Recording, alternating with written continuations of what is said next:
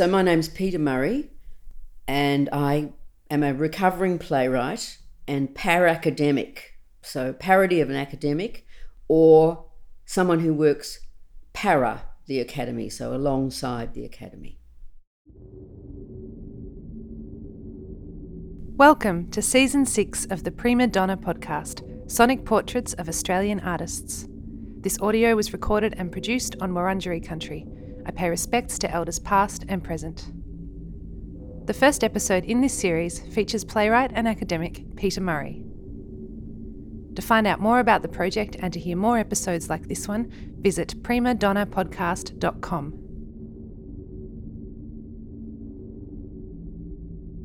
I think that was my sort of self-soothing term for my estrangement from the theatre. I had a long life as a professional playwright, and that was how I identified professionally, vocationally. And I think there's possibly a little tinge of rancour in there in terms of how disposable playwrights are, and especially women playwrights, and especially ageing women playwrights. So I think that the recovering playwright thing is me just pushing back. It's also, for many years, I thought, right, I've written my last play, and now I don't think like that anymore. I now feel like I'll continue to have a writing practice, and if it needs to take the form of a play, that's the form it will take. So it's just a different relationship, really, with theatre as an industry.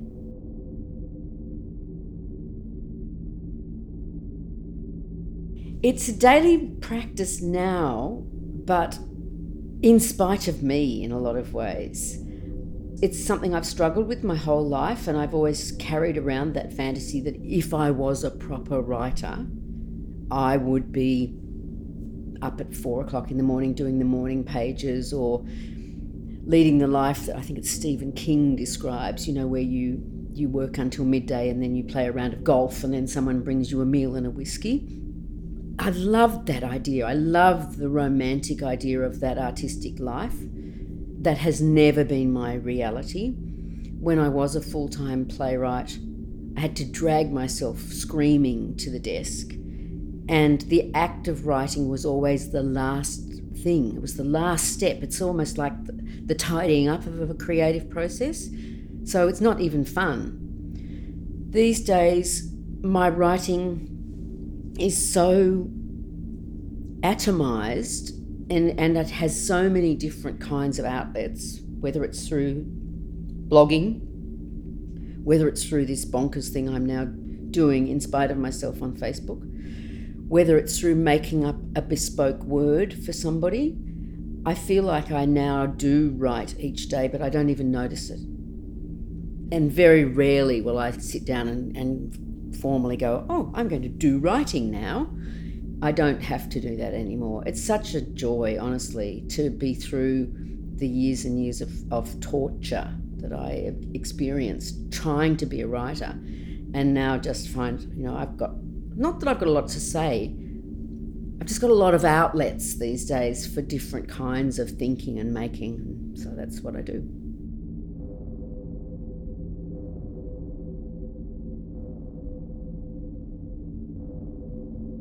It doesn't have to be like that. It's almost like that's the great secret, or maybe it's a myth that one writer inflicts upon another writer. And I think about this in relation to the students. Come and be a writer and enter a world of pain. I don't want to do that, and I don't want that to be what the young artists I'm working with think about creativity. So one of the things I'm at pains to do in my working life is to try and disabuse them of that, and to try to recover, where my writing voice comes from is a child in me who loves words and still loves words, and what you can do with words.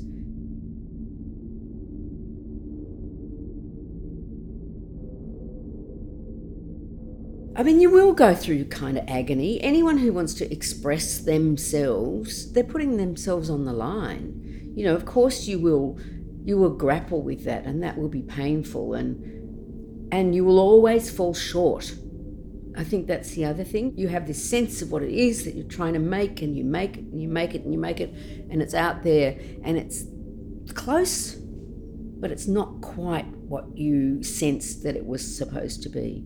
So those things are painful, but I don't think it has to be the, agonising, turn yourself inside out and spill your guts thing that my generation was told it was going to be.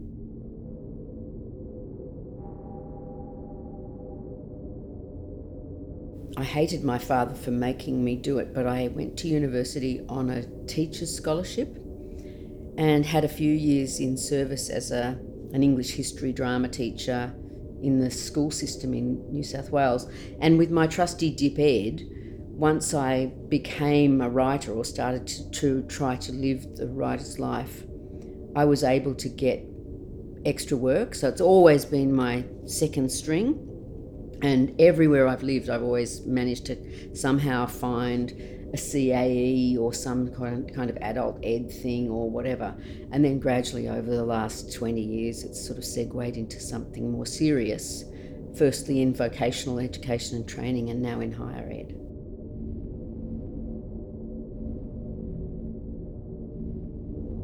You share the skills, you share the tools, because there are tools, and there are things that you can play with and muck around with and see what they do.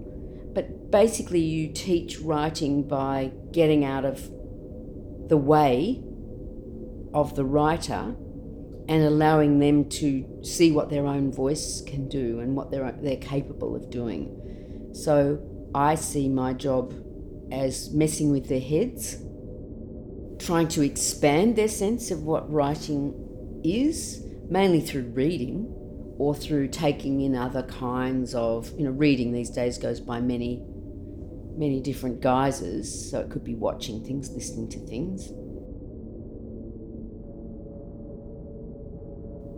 I just subscribe to the view that everybody is creative. I can't bear it when somebody says, I wish I was creative. Did you decide what to wear today? Of course you're creative, So it's trying to just give people the confidence that it's their birthright to do that. And if they want to do that, playing, making a mess, trying and failing, you will discover what works and what doesn't work. That's how I do it.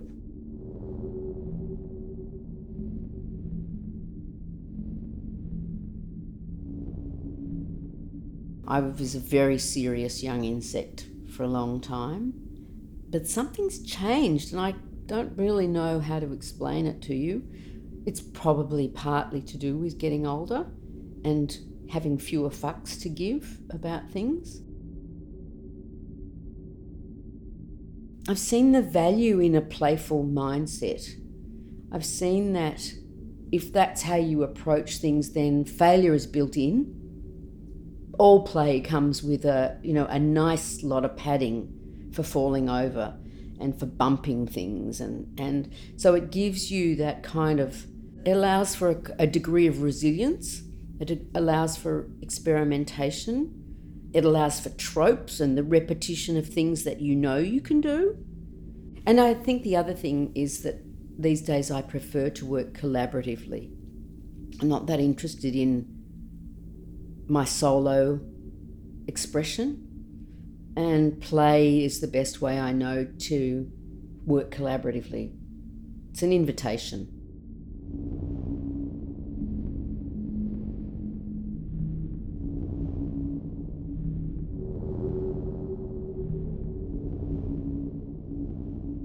So this is an Australian Research Council funded discovery project, which in academic world is quite a dazzling thing to have.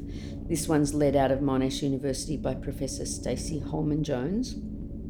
And it's basically about two things. One is trying to recuperate the missing stories and the missing people, try and find out who they are, who they were, and what they made, and extending that idea beyond the typical ideas of what theatre might be. So we're talking to the circus performers, we're talking to the burlesque artists, we're trying to make sure that we don't just have the writers and directors in the room, but we have producers and performers and designers and things like that. So in part it's a historical project.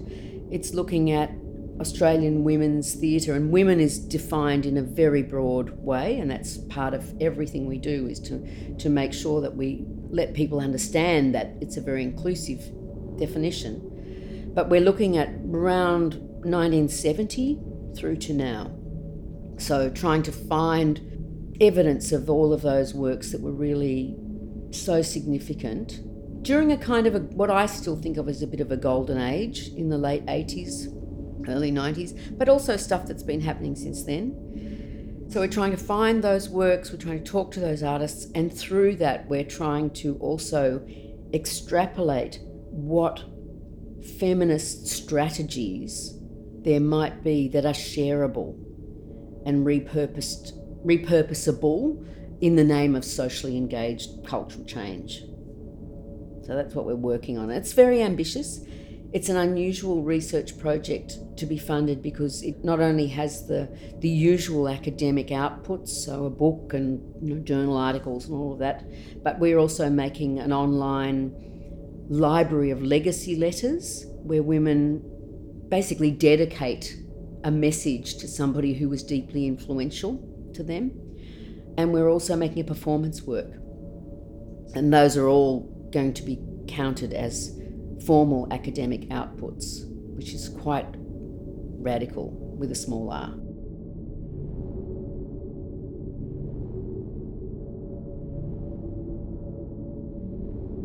It's almost like there has been enforced culture of amnesia and of forgetting around so many things in this country. It's one of the things we're really good at.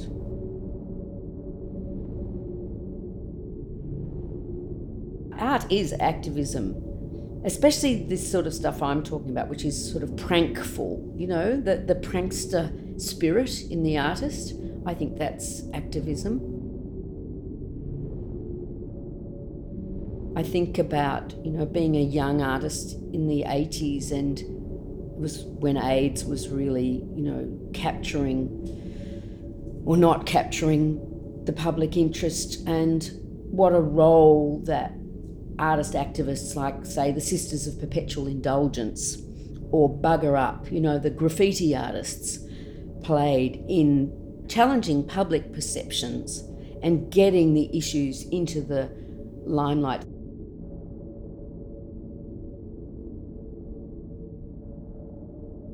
The thing about art as activism is its efficiency. What you can do in half an hour of art compared to what you can do in 30 weeks of policy making, it's a no-brainer. And I just don't get it, actually. I don't get why we don't use art, not a utilitarian, not an instrumental kind of a way, but as a tool for communication. It just cuts through. It cuts through the shit.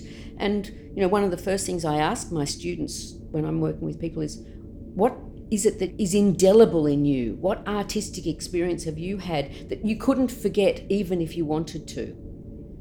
That capacity that art has to change us physically, viscerally, through the impact of the encounter, I don't know, it drives me nuts when I think about so many of the public health issues that could be addressed artfully. And I don't mean, in that kind of dull, earnest, worthy, patronising way, but in ways that excite people and allow people to actually, it's that thing that I've always loved about art, is that those moments where you feel like, oh my God, I can see that now. And I couldn't before. Half an hour ago, I didn't know that, but something about the experience I've just had has allowed the scales to fall from my eyes. And I see that now, and I will never unsee it. And it gets me very excited about that.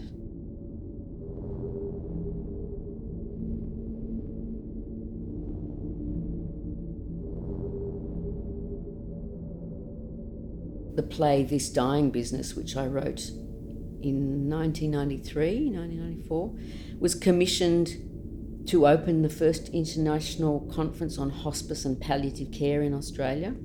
Nobody was talking arts-health at that point, but I accepted the invitation to write that play because I was really curious about death and dying, terrified. And so it was an opportunity for me to get up close and personal with people who worked in that space and people who were dying and their families and so on. And I've always used that as the kind of testing device for whether I want to do a project. Does it scare me? Am I interested? Are there gaps in my knowledge? What are the questions that I have about that? So another play that was written under similar kinds of circumstances was a play called The Law of Large Numbers, and that's a play about women and poker machine addiction. Again, a kind of community or public health issue. And I was just fascinated by that addiction. It is an addiction that was being cultivated, was being offered to women. Here, come and get addicted to poker machines in this country town. Your life will be so much better. You won't have any money, but your life will be so much better if we can just hook you to these flashing lights and sound. And I just found that really interesting. And then the years of work with the Groundswell Project really drew that to the fore, because the whole offer from Kerry Noonan, who co-founded that organisation with me, was, what can we do if we hitch art to this? A big sigh, because the Groundswell Project is kind of no more to me. It came to a very ugly ending for me and for Kerry, under circumstances that were not of our control and that we still don't fully understand. But we were kind of removed, Kerry first and then me. But the Groundswell Project is an idea that's now lived in the world for over 10 years, and it was forged through a chance meeting between myself and Kerry Noonan, who's a clinical psychologist. A very long story behind that, really a series of accidents, happy accidents, where she had an idea for a while about just what we're talking about now, how to change the culture around death and dying. And her suspicion was that working with the arts would have something to do with that. And we accidentally met. We didn't know each other, two strangers from completely different worlds, completely different generations and backgrounds. And for some reason, she got me at a moment when I was saying yes to things. And I said, oh yeah, why not? Probably not thinking that what happened would happen. So within a couple of months of our accidental meeting, we had deductible gift recipient status, which is almost impossible to get now and was very hard then. And we were a bona fide charitable entity, and we had a first partner in Penrith High School in Sydney and a very forward-thinking drama teacher there called Nicole Bonfield. And so in our first year, we launched a project with Year 11 drama students making work about death and dying, based on a kind of a peer-to-peer education model. So it wasn't about us as adults going in and trying to educate kids about death. It was about kids asking all the questions that they wanted to ask about death and dying, and then performing something that they had made about that to their peers. And that went all the way up to the State Drama Festival. So I just love those kinds of exponential projects where the amplification is just a natural thing, and they were performing these things. And we did that for 3 years with Penrith High. And then we broadened out and we did a lot of other different kinds of projects and partnerships. So we partnered with the Organ and Tissue Donation Authority and did a project called Film Life, which again brought young people in, taught them basic filmmaking skills, and got them to make community service announcements for their own generation about organ and tissue donation. They were fantastic. Some of them were just mind-bogglingly good. And, it just went on like that for nearly 10 years with us just going, oh, we could do that. Yeah, why not do that? Just bumbling You know, we were never very good at the vision statements and the mission statements and all of that sort of stuff. We just bumbled our way along, doing things with communities who had the will, finding the money where we could, and growing it towards this sort of compassionate cities ethos, which is now a worldwide thing, of returning death, just as we have returned birth in a lot of ways, to the community. And, you know, asking the medical profession to step back and the funeral industry to step back and the community to step forward with that embodied knowledge that you have if you have the privilege to attend somebody to their death.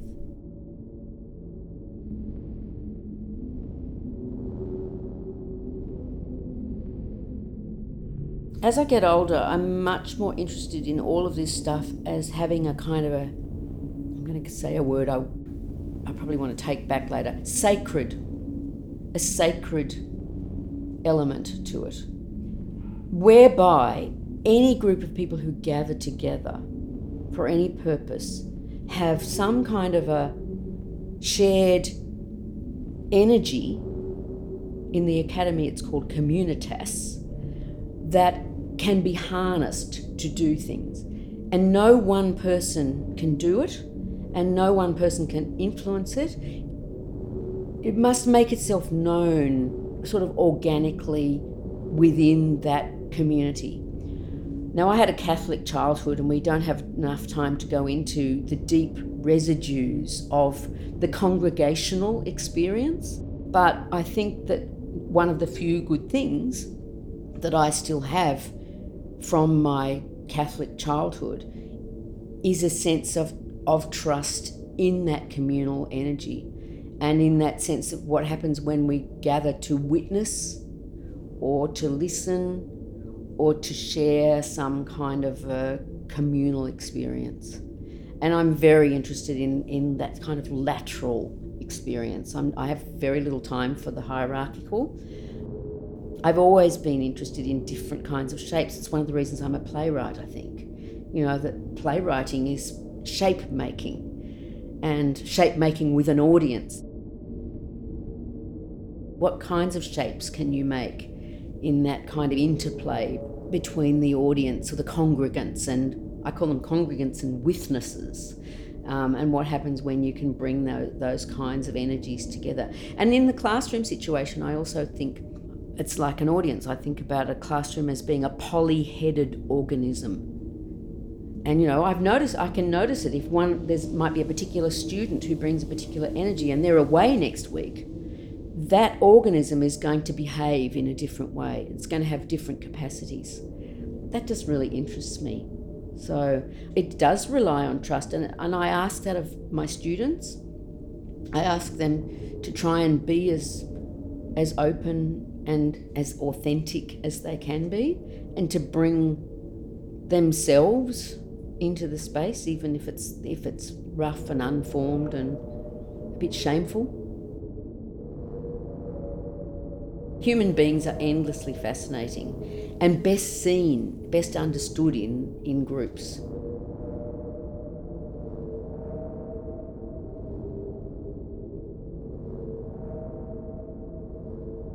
You've been listening to the Prima Donna podcast. To find out more about this project and to hear more episodes like this one, visit primadonnapodcast.com.